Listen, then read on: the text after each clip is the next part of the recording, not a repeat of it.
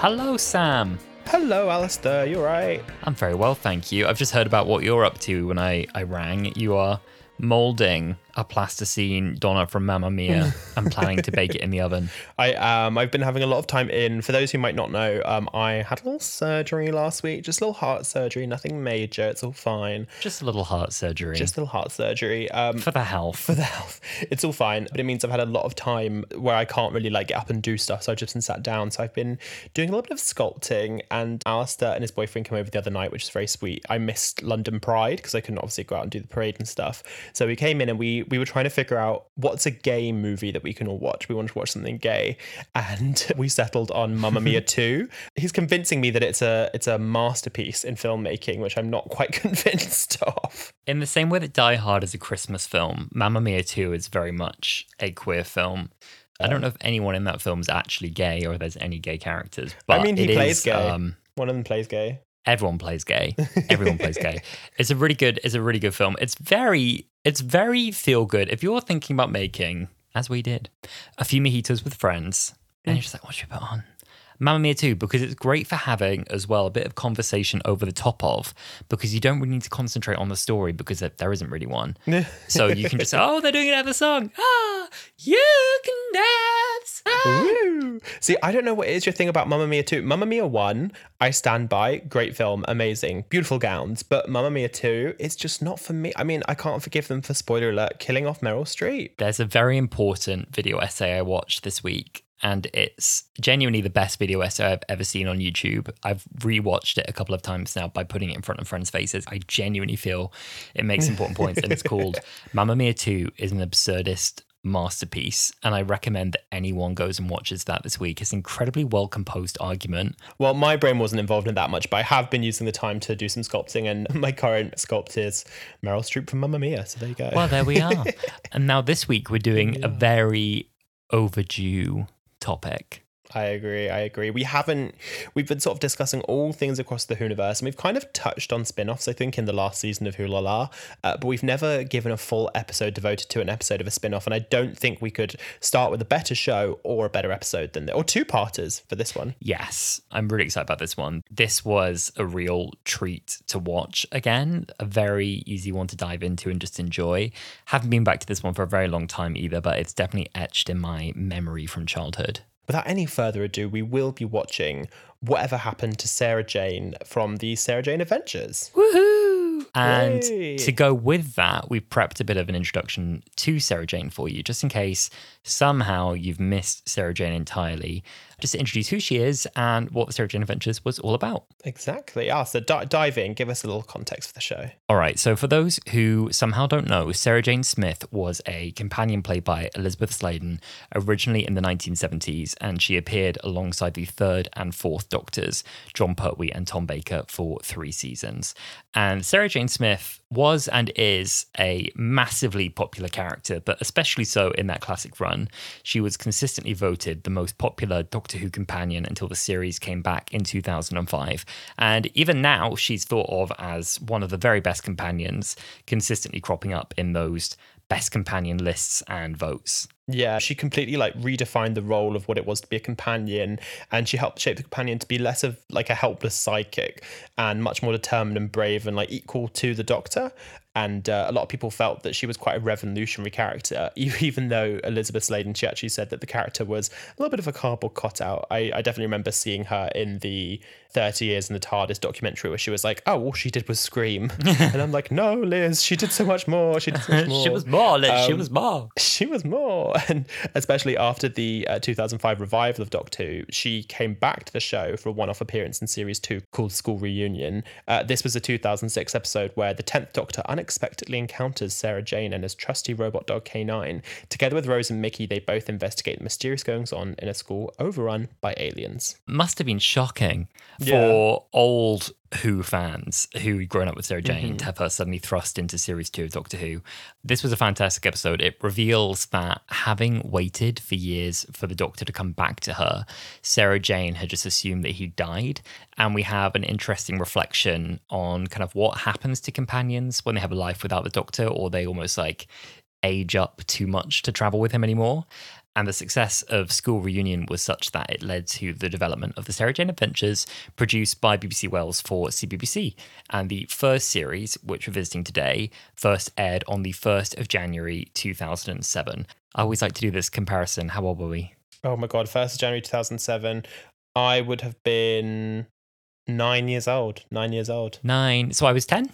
So you'd have been 10, yeah. Wow. I turned 10 in July 2007. So perfect age for this. Again, Doctor Who was really just made for us in this time. I think there's a reason why people our age are so specifically stamped with like New Who, because we were just the right age. There's like, I think like like everyone can enjoy New Who, even like newcomers to the show, but like having it imprinted on you at like a certain stage of your childhood, like it's done something to our brains, clearly. It's done something to our brain chemistry forever. Yeah, exactly. Now, Elizabeth Sladen sadly died in 2011, aged 65, after being diagnosed with pancreatic cancer.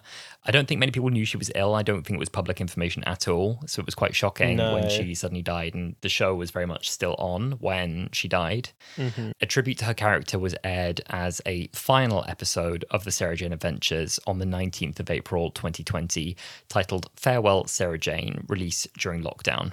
Do you remember where you were when you heard that she died? No, I don't. I have no memory at all. The standout memory of it is David Tennant on the BBC Breakfast Show to talk about her, being a fan and someone who'd worked with her. And that was very sad, but I don't remember anything else about finding out. My mum like announced it to me as if a family member had died, because I would, like I said, Doctor Who kid, and I was such a Sarah Jane Adventures kid.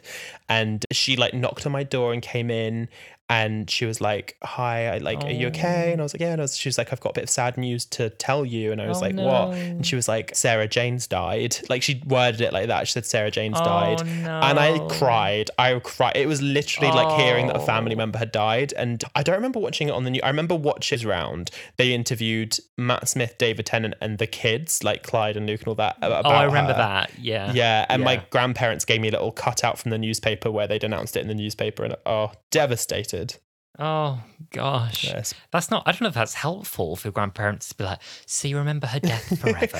I don't Here's know. a clipping. It stuck with me, but they do that with like that's very much like a grandparent thing. They're like, "We saw this in the newspaper and thought you'd be interested." Oh, that's really sweet. That is really sweet. Yeah, exactly. But yes, no, we have been quite slow to get around to properly looking at the Sarah Jane Adventures. But this was definitely one of the three main shows in the Doctor universe at the time. Doctor Who fever was sort of a peak in the late noughties. So there was Doctor Who, which was like a family show, Torchwood, which was the grown-ups, and Sarah Jane, which was the kids.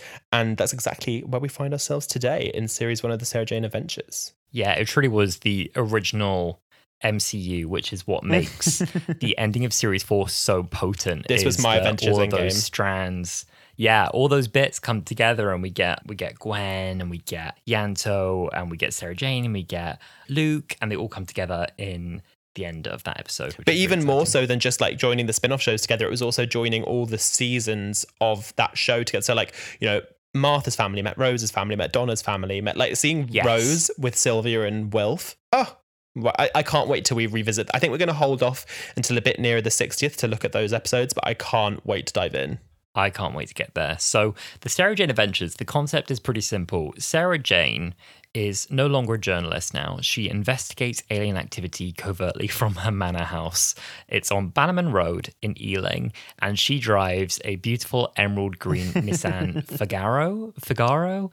And with the help of her sentient supercomputer, Mr. Smith, voiced by Alexander Armstrong, as well as an alien activity scanner and a sonic lipstick, she deals with alien threats. In the special premiere episode called The Invasion of the Bane, Sarah Jane adopts a son, a boy called Luke Smith, who is part alien creation and boy genius.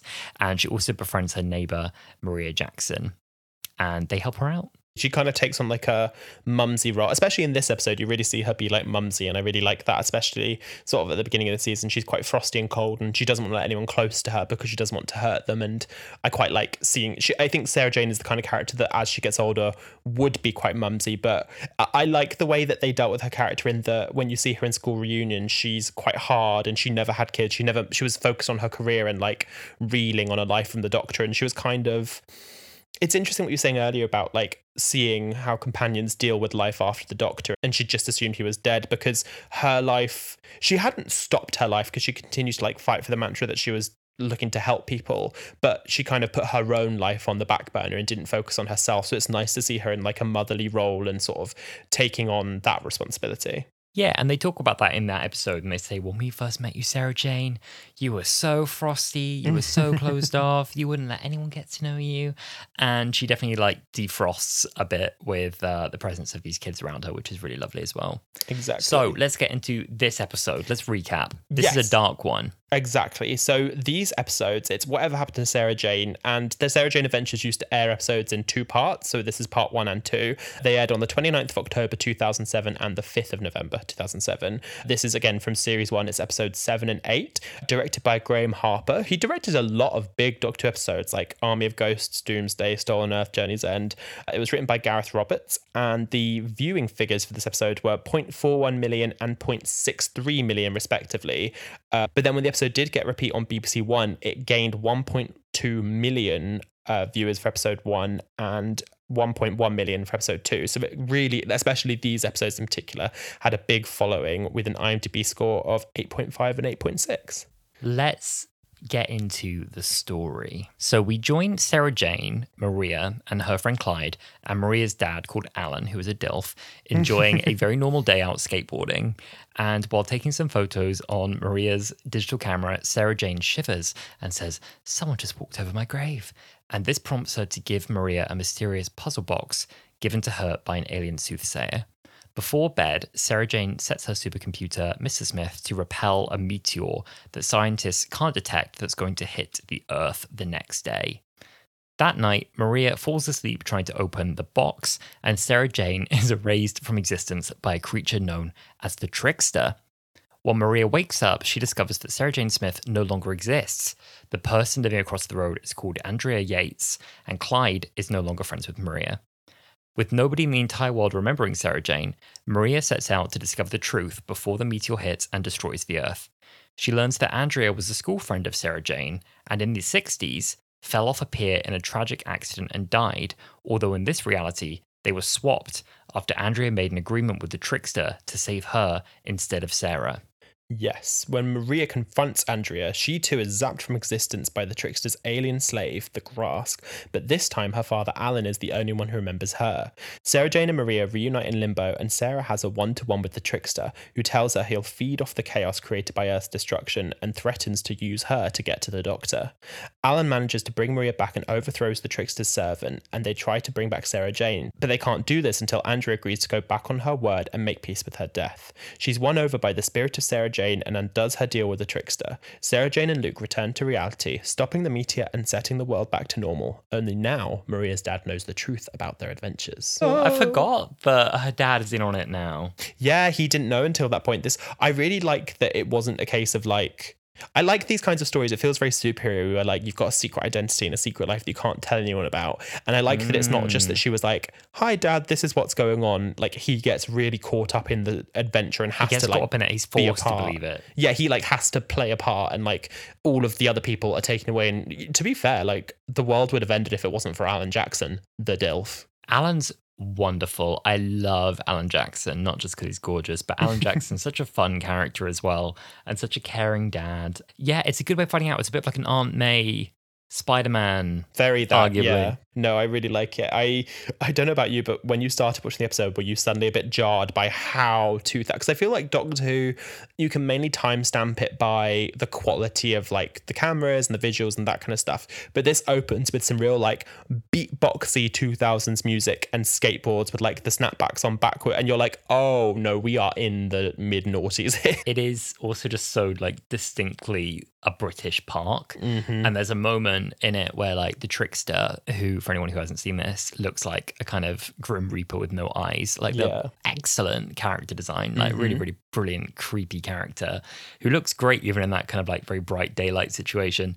He like steps out from behind this bush, which just looks like a completely normal bush, and it's really jarring when he kind of steps out and he's just like, but he's in like the most like Just like average looking skate park you've ever seen in your life. I know, it's so funny. It really is just like the most normal park, and suddenly like the most evil thing that you've ever seen is just walking around the corner. But they're talking about the trickster. Let's pay him his dues. Like the trickster, I think, is the best thing, the best sort of alien to come out of any Doctor Who franchise.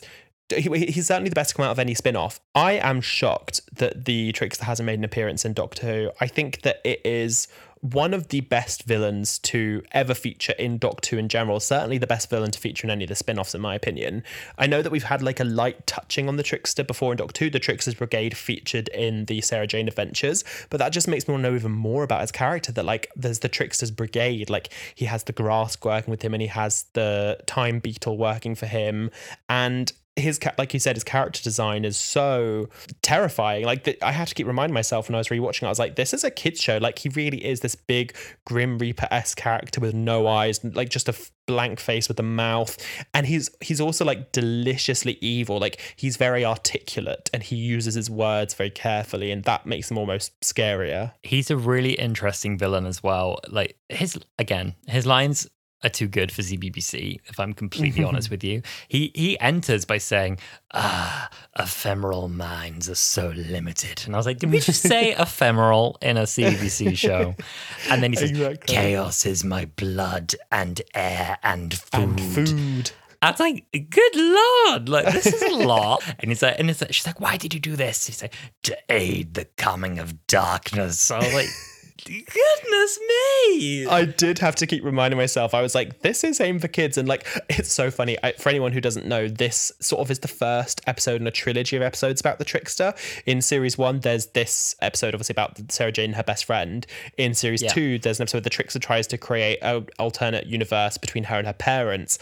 And then in the third series, it's between her and her fiance. And I was explaining to my boyfriend, who doesn't know anything about the show, like, you know, oh, on this one, she has to choose between, like, you know, letting her best friend die, and in the next one she has to choose whether or not she lets her parents die, and then in the third one, like, her fiance who she falls in love with, like, she has to let him die. And he was like, this is fucking dark. Like, the Trickster really does not give Sarah Jane a break.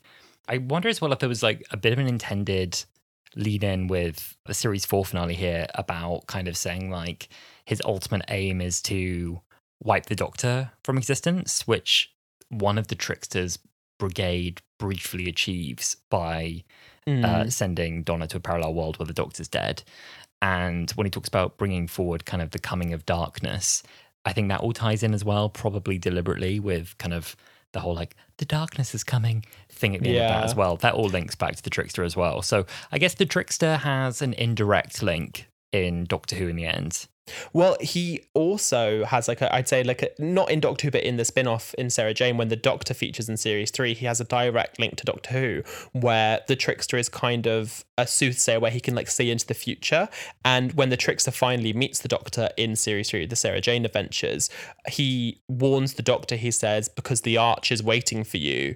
The Doctor's like, what does that mean? He doesn't go on about it, but he's talking about the archway in the finale, The End of Time, parts 1 and 2, in David Tennant's final episodes, and that's quite ominous. So you know that the Trickster, he's got a real like mind on time, and he can sort of see the past and the future. Yeah, and also the Trickster's insanely powerful in this as well, in that Sarah Jane talks to him in their like limbo space when she's been erased, and she's like, but if you've erase me, then what about all the things that I did? Like I stopped the Slitheen, I stopped this other group of people. And he's like, oh, I turned them away. Like, oh, they never happened. That's fine. I dealt with that. And I'm like, huh?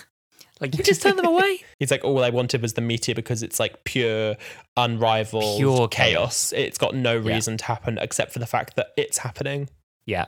It's fantastic. It's like excellent, pure intentions that he just loves chaos. Brilliant. Exactly. And that's what he feeds on. I think this is the thing about this episode, is that every single character introduced and that you see again who was already featured in the show is amazing. And if I may segue from the Trickster to another high for me, Jane Asher's performance as Andrea Yates, I think that like Andrea is such a good character in this episode. Andrea is such a good character. When we first meet Andrea, when Maria knocks on her door and we're expecting Sarah Jane, and there's this other woman there, which is very jarring, she's actually quite sweet. She's quite like motherly and kind with her, and it's Andrea's birthday, so she's a bit like, oh, like, you're early, where's my card? Oh, only joking, in you come, you know. And she's quite she's quite nice. Yeah, for sure. But when Maria starts kind of challenging her and pushing her, she has a real nasty streak and she becomes really angry. I think it's a mix between the screenwriting and her performance is so good, where when Maria pushes her, Maria sort of learns the truth, because Maria's the only one who remembers Sarah Jane, obviously, and she's pushing her saying, how could you forget, the peer, your friend, she fell, how could you forget? And you really feel for Andrea, and she runs up to the attic and she's crying, she's inconsolable, and she's like, oh my goodness, how could I forget Sarah? And then the trickster sort of peers to her and she's like, I can't live with this, how could I forget what I did? You made me forget. And you really, really feel for Andrea. Because, as a 13-year-old, if someone says to you, I can save your life, I think you'd do anything. Like, I don't think I could say I wouldn't do what Andrea did in her shoes. But then later, when she agrees to make Maria disappear, and Maria disappears out of existence, and she's talking to Alan, her dad, who does remember her, and he asks, he's like, so do you know any Marias? And she's like, oh, Ave Maria? And, like, she's skirting around. And that's when you really start to see this, like, malicious, sneaky side to her. And she balances that line so well. Yeah, when Andrea starts to panic and realizes that everything's starting to close in on her a bit, she starts to get kind of like further and further and further into the lie, which is really, really good. So I think let's segue into that. That's another massive high, is that the whole premise of this episode is incredibly dark. And my note really here is piers are scary. The sea is scary. The seaside is scary. There are some things we shouldn't play with, and one of them is the edge of piers. And I don't know if my fear from that came from this episode, this kind of like unconscious, or if that was just kind of already there. I think I've always found the seaside a bit, can't explain that. Won't go into that right now. No, I see that. But I mean, Andrea's nuts. I mean, we get these flashbacks in this episode where we meet young Sarah Jane and we see young Andrea. And Andrea's a little troublemaker and she's running around. She's like, come on, Sarah, let's go to the pier, even though it's like locked up and it's like, keep out. And we see how Andrea dies. So she pushes through a gate and she slips and she's like clinging on to the edge of the pier. And you get this horrible, like, help me, help me. She's like, Sarah Jane's like, grab my hand. And anyway, presumably she slips and whacks her head and dies horribly in the sea and drowns. And that's all implied. And it's super, super dark. CBBC.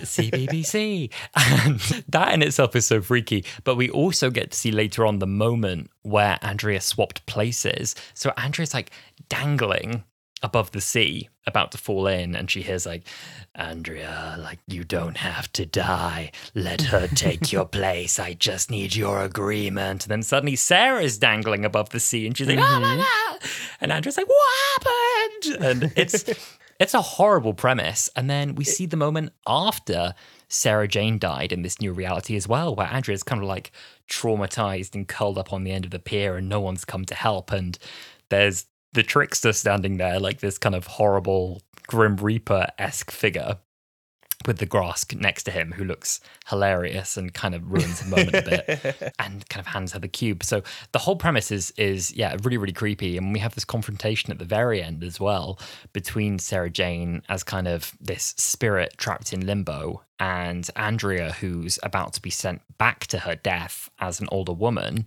This kind of like pleading that has to happen at that point where Andrea doesn't want to die.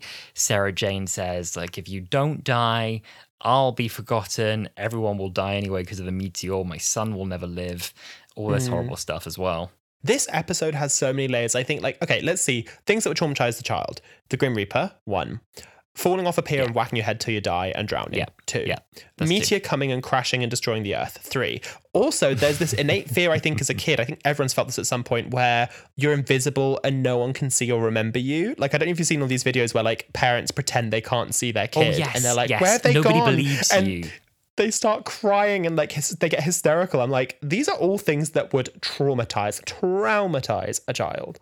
I think that's another one that you forget as a childhood fear is, like, nobody believing you and having to, like, you know, try and convince everyone of something you've seen, but no one believes you. You can't convince the grown-ups. You've got to do it on your own. That's quite a scary fear. Yeah. There's a couple episodes in the Sarah Jane Adventures that deal with that kind of thing. I think Maria here, she kind of questions herself. She's like, this was also real to me. And she's questioning, like, was Sarah Jane real? Because she's being shown photos by her dad of, like, the present there, where Andrea was there helping them move in, and Andrea wasn't frosty, she was lovely, and all these pictures of them at parties. And there's another episode a few seasons in where Rani and Clyde are the only two humans left on Earth. Every other human has been evacuated, and you're following Rani for a bit. I don't know if you were still watching the show by this point. I was, but not so much. Yeah, you're following Rani by herself before she realizes that Clyde's there, and she thinks she's the only human left on Earth. And I think her character's maybe meant to be like 15, 16. Can you imagine? Can you imagine? Absolutely not. I did have to keep reminding myself while watching. I was like, this didn't traumatize me, but it should have. No, but this is the thing. I can't remember who is credited with this quote, but it's about how the best media for kids doesn't patronize them. Like, if you kind of almost write something that's good enough for grown-ups for kids, and you don't patronize their intelligence, and you don't kind of like underestimate their ability to like wrestle with some of these like difficult emotional concepts, that's how you get good stuff on TV, I think, or even just like good books, good anything. You know what I was thinking recently was really, really dark and twisted? Did you ever read the Lemony Snicket books? Oh yeah, of course, all of them. Like, they were horrible, but they were so good. And I think it was a clip I saw of that recently. It was the version of the movie that's got Meryl Streep in it. Like, there was always something horrible happening in those book series, and it was always miserable and depressing, but you couldn't stop reading them. So like, I think weird. When you look back on that was when you look back at a lot of this stuff, they don't go easy on the kids. They don't go easy on the kids. And now pussyfooting around them. These days, though, I feel like it's all like David Walliams, kind of like, or my grandma robbed a bank, or my farting drag Brexit granny, drag her. Yeah, like, isn't that what they're like now? I think there's one moment in this episode, I won't say the word, but Maria, the grass chasing Alan down the stairs, and she walks in and she's like, I just saw my ex-husband running around the stairs with the D word, and uses the D slur, and I'm like, oh, this is 2000s. Oh dear. But talking about Chrissy Jackson, we can't say about how amazing Alan is without talking about her for a second. She doesn't feature in this episode much, but I love her character. She's so like selfish and self-centered, and she's a bit of an arsehole, but she's so funny, and she's like oblivious not only to like the adventures that Maria and Sarah Jane are having, but also just to like life in general. And any scene that Chrissy's in is camp to me. She very much denies what's happening in front of her eyes. She is, she's kind of quite a self-absorbed character, isn't she? She's like a bit ditzy. She's not a very attentive or generous mother. Alan is definitely the better parent. Did we ever know why they broke up, Alan and Chrissy? Not really. I mean, it's an interesting line in this where when Maria is taken out of time, Alan's trying to convince her that they have a kid, and she's like, we never had kids, you know, I don't have a maternal bone in my body, and maybe if we did, then things would have been different. And you kind of get that vibe, like, I guess normally like the nuclear family, you hear a lot more of like when parents get divorced, the child lives with their mum and sees their dad every so often, whereas in this they flip it and she's living with her dad, and the mum is the one who kind of like swans in every so often. And like you said, you definitely feel like you get the more maternal role from Alan until later in the series. Like in series 2, when Maria leaves the show, I think you see Chrissy in like a different light, and I quite like that. Alan's a lovely man. Alan's a really lovely man. He'll do anything for his daughter. And I also feel like when I was a kid, obviously I didn't like know I was gay, and to sort of bring it back round to the queer Doctor Who podcast, I didn't know I was a gay obviously when I was watching this, and I didn't really have any. I feel like I had crushes on people without knowing I had crushes. Like I definitely had a crush on Matt Smith without really realizing it, and things like that. But Alan Jackson was one that I think we all slept on. And then the Sarah Jane Adventures, unless you had it on DVD, you say all. I don't know. I think we might be an outlier here. Maybe. I don't know. I feel like I didn't hear anything about it online, and the Sarah Jane Adventures kind of like faded away. It wasn't iPlayer for years. I have the DVDs of my parents, but I hadn't watched it in years because I don't even own a DVD player. And so you couldn't rewatch it in the same way you could rewatch Doctor Who or even Torchwood. Torchwood was on iPlayer. And then when it suddenly dropped like a year ago, everyone online was suddenly, I saw everyone tweeting suddenly like, oh my God, Alan Jackson is a DILF. He is so hot. Oh my God. And I was watching it with my boyfriend. He was like, that guy's so hot. And I was like, Growth. I know. Growth. It's like we said before, we went with back David to the Voyage Tennant. of the Damned with David Tennant, and we were like, I see. And that's a strange thing. The taste is growing with us. The taste is growing with us, which is great.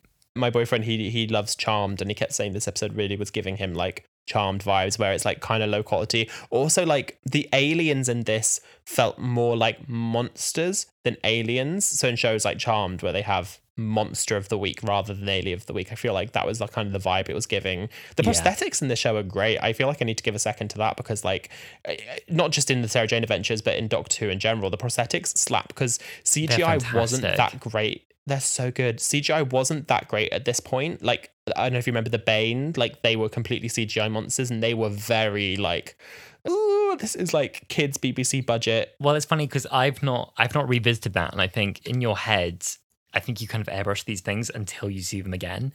And it's like you said, you know, going into this episode, you are like struck by like, whoa, okay, we are back in standard definition 2007, which is not how it exists in your head, because Sarah Jane Adventures carried on until kind of the HD era of Matt Smith's Doctor Who.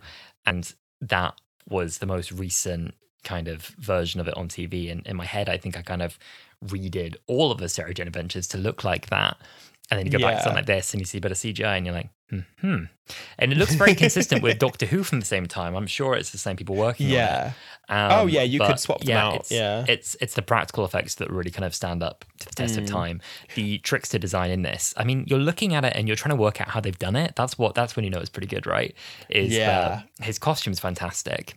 And it's kind of elegant and creepy and grim reaper-y, and he's got this like long, almost like velvet cloak going on, and he's got this kind of like black hood over his face, and his eyes are missing, and I'm kind of like looking at it thinking, is that CGI? Is that really done over the actor's eyes? Which I think it was. It looks like it's really there. Yeah. I remember there was one time I think it was in maybe series 2 when the trickster came back. There was one shot where I saw like the little punctures on his eyes so the actor can see through.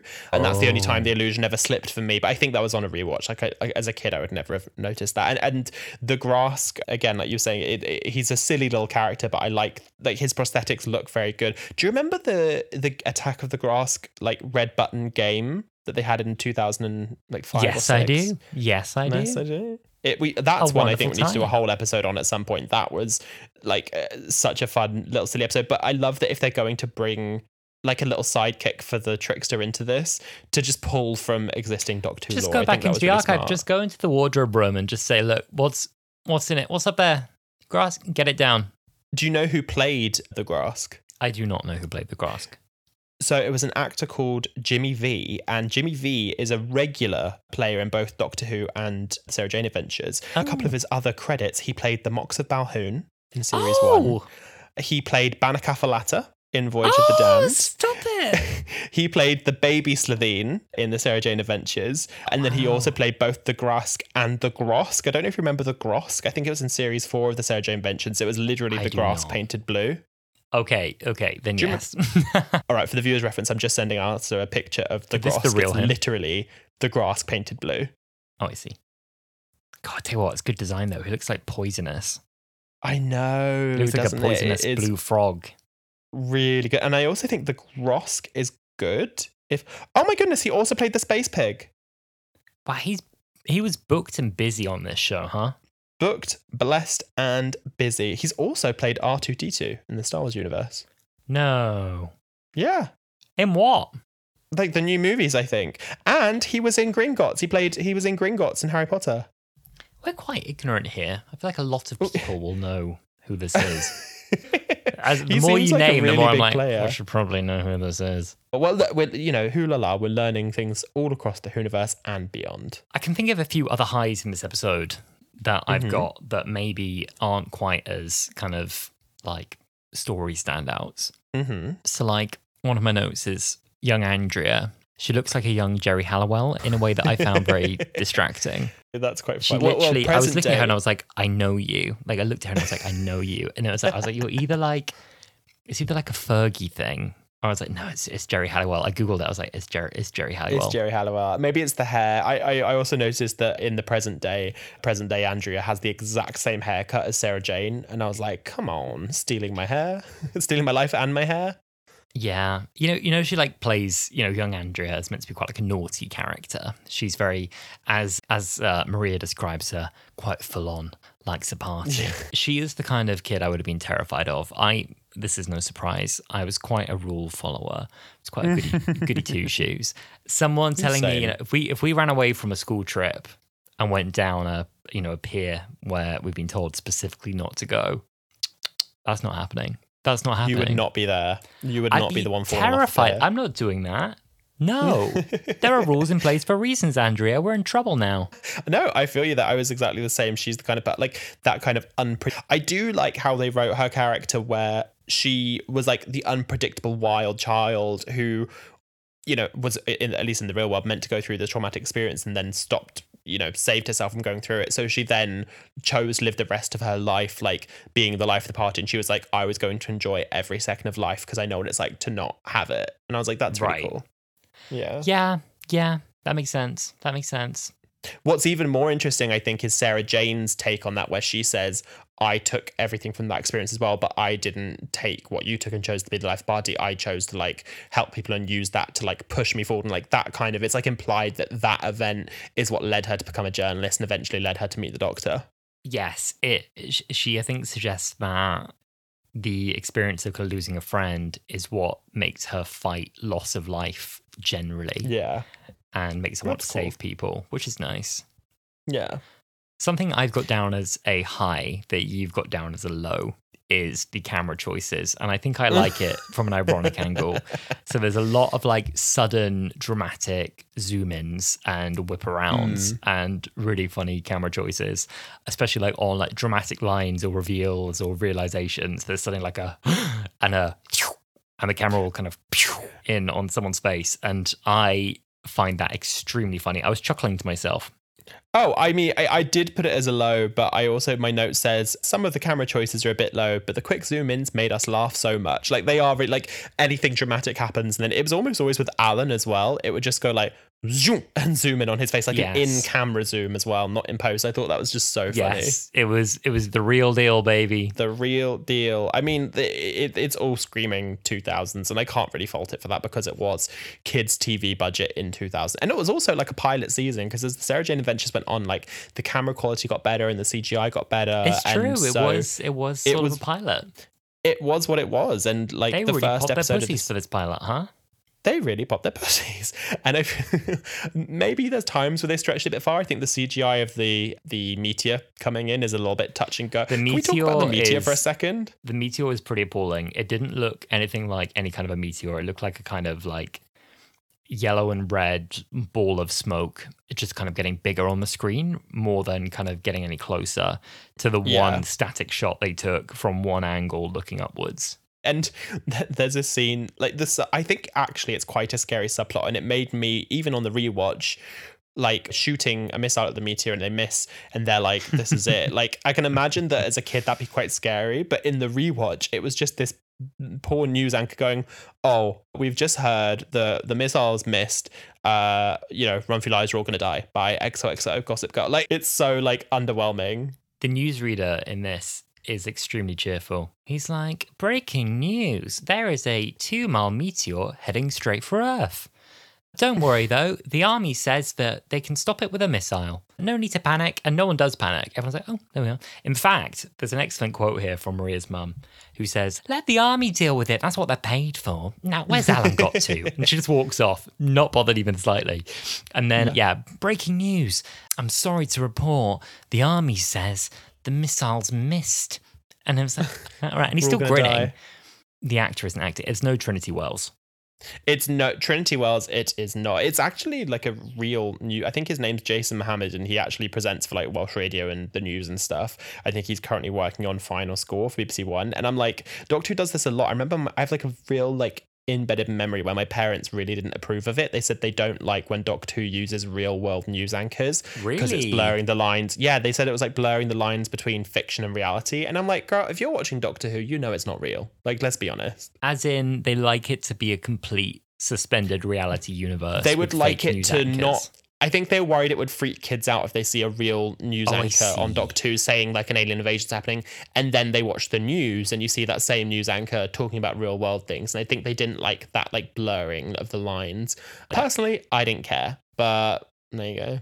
Didn't do me any harm. Didn't do me, look how I turned Don't out. did it? Look at me now. Yeah, that was a potential low. But Yeah. dialogue, there was a few lines in particular that really stood out to me. One is at this very emotional ending where they're trying to convince Andrea to die, which is, again, as we said, ridiculously dark. And they're like, you're not really meant to be alive, and it's sort of a net good if you die, which they've kind of weighed that way, thank goodness. It's not just like a simple swap between her and Sarah Jane. There's also kind of the added weight of the fact that the meteor is coming, so they kind of have to swap. And also Luke is at stake. He's kind of beyond he doesn't exist anymore. He doesn't even exist now. And so they have to do the swap. But I mean, there's a difference here. One, it's just a really funny delivery. One is my favorite line in the whole thing, which is Maria going, "I'm sorry, Andrea, but you're meant to die."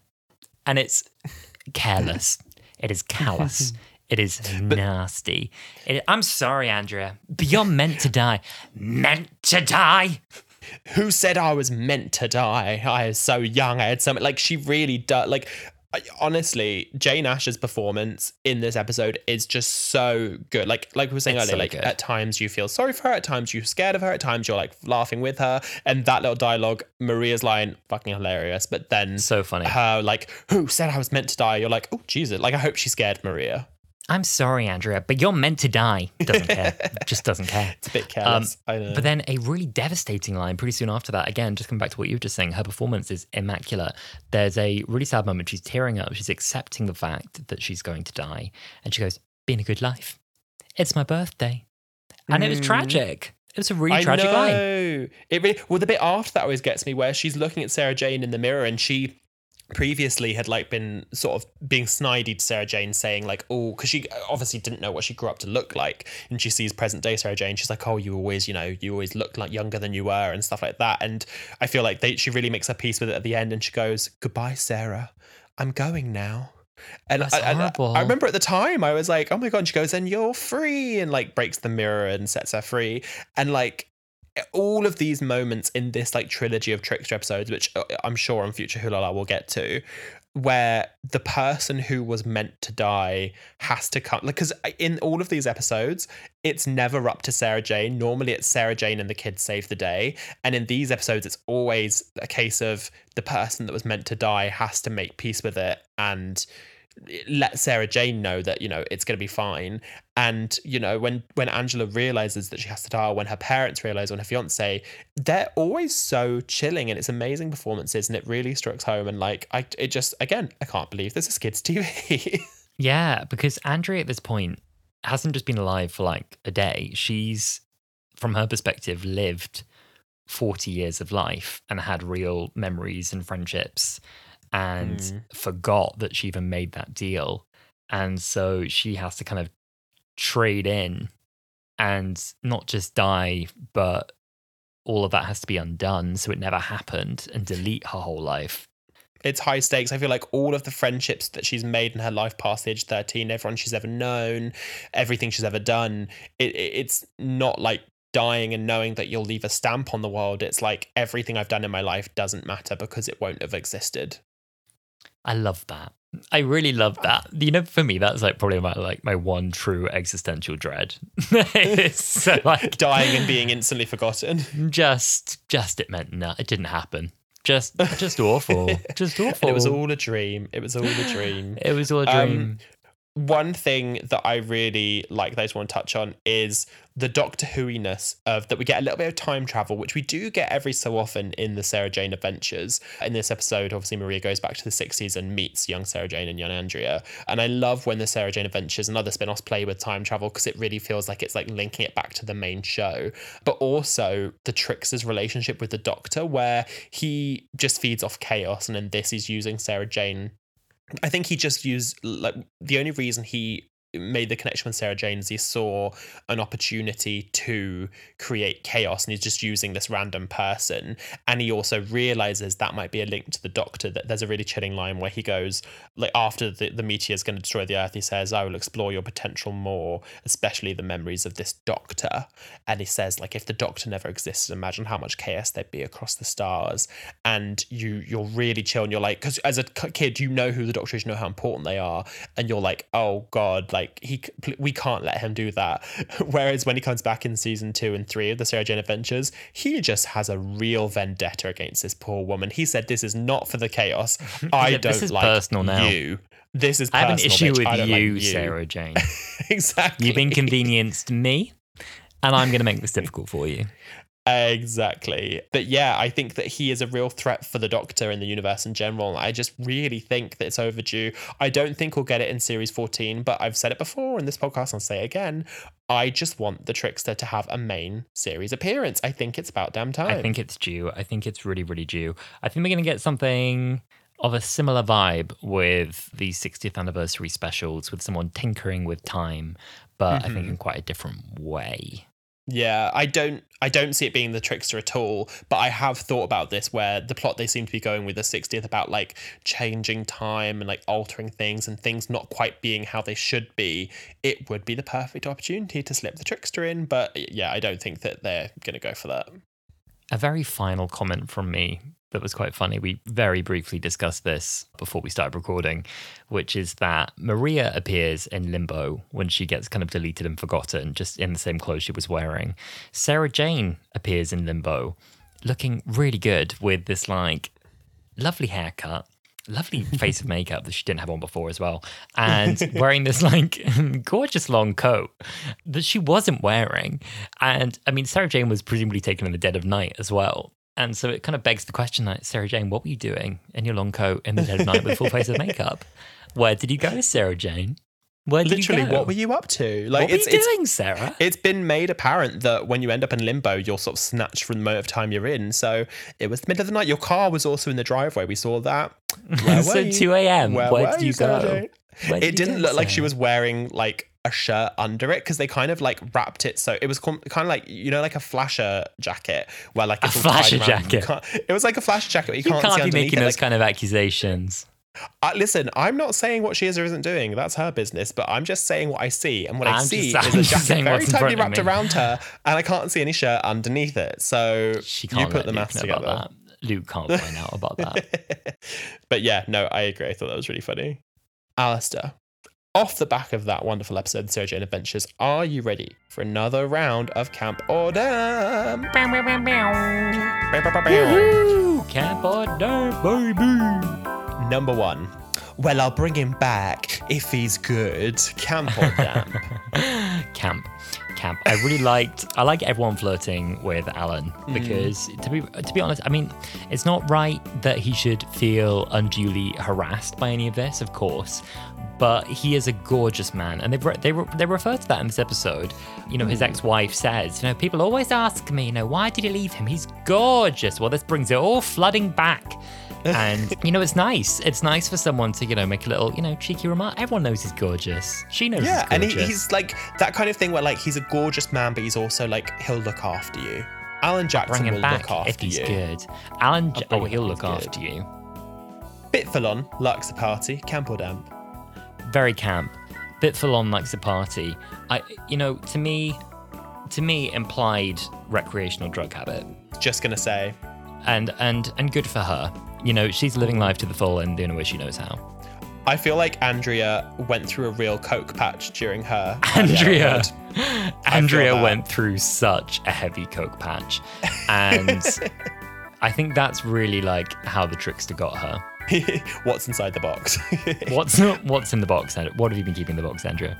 And finally, any scene that Chrissy Jackson is in, but specifically in this episode, as if Bobby Sue had anything to do with that. Camp or Damn?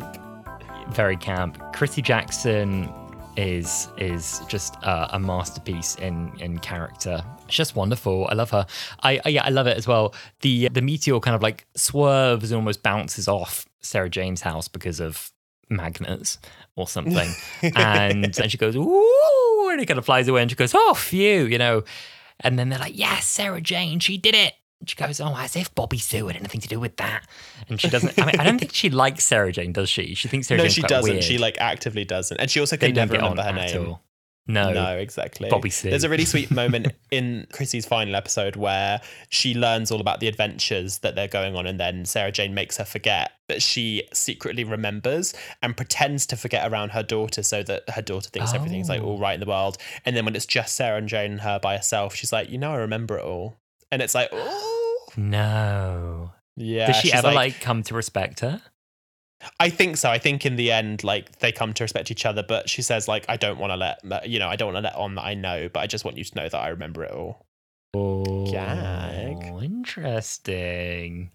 Would you like a couple of fun facts about this episode? One fun fact, which actually isn't on my list, but I knew this outside of the episode. Did you know, I'm not sure if she quit acting or just did this afterwards, but Jane Asher, who played Andrea Yates in this, after this series and after I think she sort of like left acting, she created a bakeware line specifically for Poundland. Oh, yeah. Okay. It's a really weird fact. I remember I was in Poundland once when I was like 14 and I saw like a big baking line and I was looking at it and it all had her face on it and I was like, that's Andrea Yates. And I was so confused. What, in Poundland? Yeah, if you look it up, she created an entire bakeware line specifically for Poundland of like whisks and bowls. Did she create it? Did she create it or was her face put on it? She certainly had her face on it. It was called Jane Asher's like bakeware for Poundland, and she was definitely promoting it. So, is it likely that Jane Asher went to the lab to develop and design that bakeware? Okay, I'm not saying she poured the mold herself. I'm just saying it was her bakeware line. She made clay sculpts. She showed them exactly what she wanted. She said, "This is what my whisk is going to look like, baby. It's going to be the best whisk you've ever damn seen." She poured her heart and soul into that bakeware line. We'll have to contact her, see if we can get her on the pod. I reckon we could get her on the pod. I don't know what she's up to now, but I reckon. I don't think she'd even remember being in this. I'd be curious to see if she did. Sort of thing. She'd be like, "What was my character called?" Just really like not sure. Oh my god. Another fun fact, which is actually a fun fact. In the scene where Alan ties up the grass, there's a deleted line of dialogue where Alan learns the name of the trickster, because later in the episode he says, "Look, the trickster," and it's kind of implied that like he made up that name. And I think it'd be quite funny in Doctor Who canon anyway, because they deleted that scene. The trickster's called that because Alan Jackson called him that. So then later when the Doctor's like, "Oh, it was one of the trickster's brigades," it's kind of implied in the Doctor universe that Alan Jackson was the one. Alan's naming echoes through time. Exactly. The effect that Alan Jackson has, not just on our beating hearts, but on the Doctor Universe at wide. Wow. There's a little fumble actually in this episode where the house that they film 13 Bannerman Road is number 21 on Clinton Road. And in the scene where the Grask is chasing Alan, they forgot to swap the signs out. So Sarah Jane's house says 21. There was a little fumble when it should say 13. Oh no. I know, it's a little fumble. I can forgive it. It's all right. I can forgive it. Pretend it was a side effect of time being messy. Exactly. It was a time dilation thing. It's a time, yeah. It's like that. And one final little fun fact, which I really like. Before she gives the cube to Maria, Sarah Jane moves like a pile of books out of the way. And one of the books that she moves is called Unit, Fighting for Humankind. And in the Doctor Universe, this is a book written by Sarah Jane about the United Intelligence Task Force. Oh, like written like as an outsider, as a journalist, or yeah, from like her as memories? a journalist, she wrote a book about Unit, and that book exists in the Doctor Universe. I'd love to see that pop up somewhere else down the line. Yeah. Oh, that'd be really fun, wouldn't it? I mean, these things must also... I mean, I don't know. You work in TV. I don't know what we do with props broadly. If they think there's going to be future seasons or things that they could use it for, they would normally store them. There'll be things pop up like over and over in the show. And so, yeah, I don't know. Maybe it's existing in a BBC warehouse somewhere. I like to think it does. I like to think so too. Well, Alistair, did you enjoy this episode of Sarah Jane Adventures? I did enjoy, and we were long overdue to try the Sarah Jane Adventures. We've mentioned it in the past. I think we have an episode you can go back to, which is about spin-offs, and we cover some of the other parts of the Doctor Universe that exist as well, things like Class and Torchwood. So you can go back and listen to that one too, if you just can't get enough this week. I love Sarah Jane Adventures stands as my favourite spin-off. I do think that Torchwood is one that we need to go to. I keep seeing clips of it pop up on my feed on Twitter, and there's definitely some episodes, especially maybe like the Martha ones. There's a few episodes of Torchwood that we need to go back on. Yes. Yeah, we keep seeing people sort of tweet out clips, and we've got quite now an erratic recording schedule where pretty much 2 days before we record, we see a clip we like on Twitter and we go, yeah, maybe that one. But yeah, Torchwood I've seen quite a bit lately. I think it's time to go back. It might be time to go back. I mean, if we're talking about kind of traumatic scenes, there's really no limit in Torchwood where we can start. There's certain episodes of Torchwood that gave me full blown panic attacks. Fully. I think I had asthma. So I mean, we can we can talk about trauma with those. One thing I've just thought about the Sarah Jane Adventures. I guess I should have put these in my fun facts, but I've just suddenly thought about them now. It's not specific for this episode. Obviously, like we said before, the show came to sort of an untimely conclusion when Elizabeth Sladen passed away. But Russell T Davies has gone on the record and said that he was making plans for 2 other previous companions, because Joe Jones makes an appearance in a later season of the show, 2 other previous companions to appear, one of which was going to be Ace. He was planning on Ace to make a comeback in the Sarah Jane Adventures, and the second was going to be Martha Jones, which would have meant she'd be the only character to have appeared in every single Doctor Who spin-off. Oh wow. Oh, it would have been so good. I know. And I'm hoping he's going to kind of correct that now with, I think, a very likely unit spin-off announcement in the near future, which I imagine they'll be sandwiching somewhere after the release of Series 14 of Doctor Who.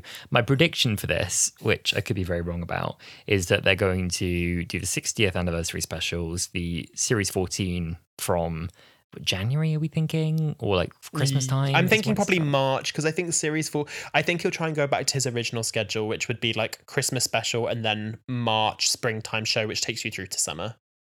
Okay, so we have the 60th anniversary specials in November. We have the Christmas special. We have the springtime Series 14 premiere for 8 episodes. I think after that, we'll get the unit spin-off premiere. And then soon after that, we'll get either another Christmas special or Series 15, which they are already filming, I believe, which is insane to say. I can see that. I think that's where they put it. I heard somewhere that they're making plans, and this is just a rumor, so don't take any accountability for this, but I heard a rumor that they're planning on starting to film season 15 or series 15 of Doctor Who in October, which is a very quick turnaround from season 14. Yeah, I heard they're fully doing back-to-back, but I have to wait and see. I have to wait and see, my darlings. Well, as always, thank you so much for listening to another episode of Who La La, and please keep the conversation going. What's your favourite spin-off of Doctor Who? Did you like this episode? Do you agree with us that it's the best episode of TV to ever be on television ever, forever and ever? Amen. You can reach out to us on Instagram, TikTok, and at least for now, Twitter, before it all crashes and burns, all of which are at Who La La Pod. You can also rewatch old episodes of the podcast on our YouTube channel, also at Who La La Pod. Yes, and if you'd like to help out the podcast, we'd really appreciate if you could give us a review as well on wherever you listen to your podcasts, whether it's Apple or Spotify or something else. We would really appreciate your review. And as always, we will see you next week. We'll see you soon. Bye. Bye.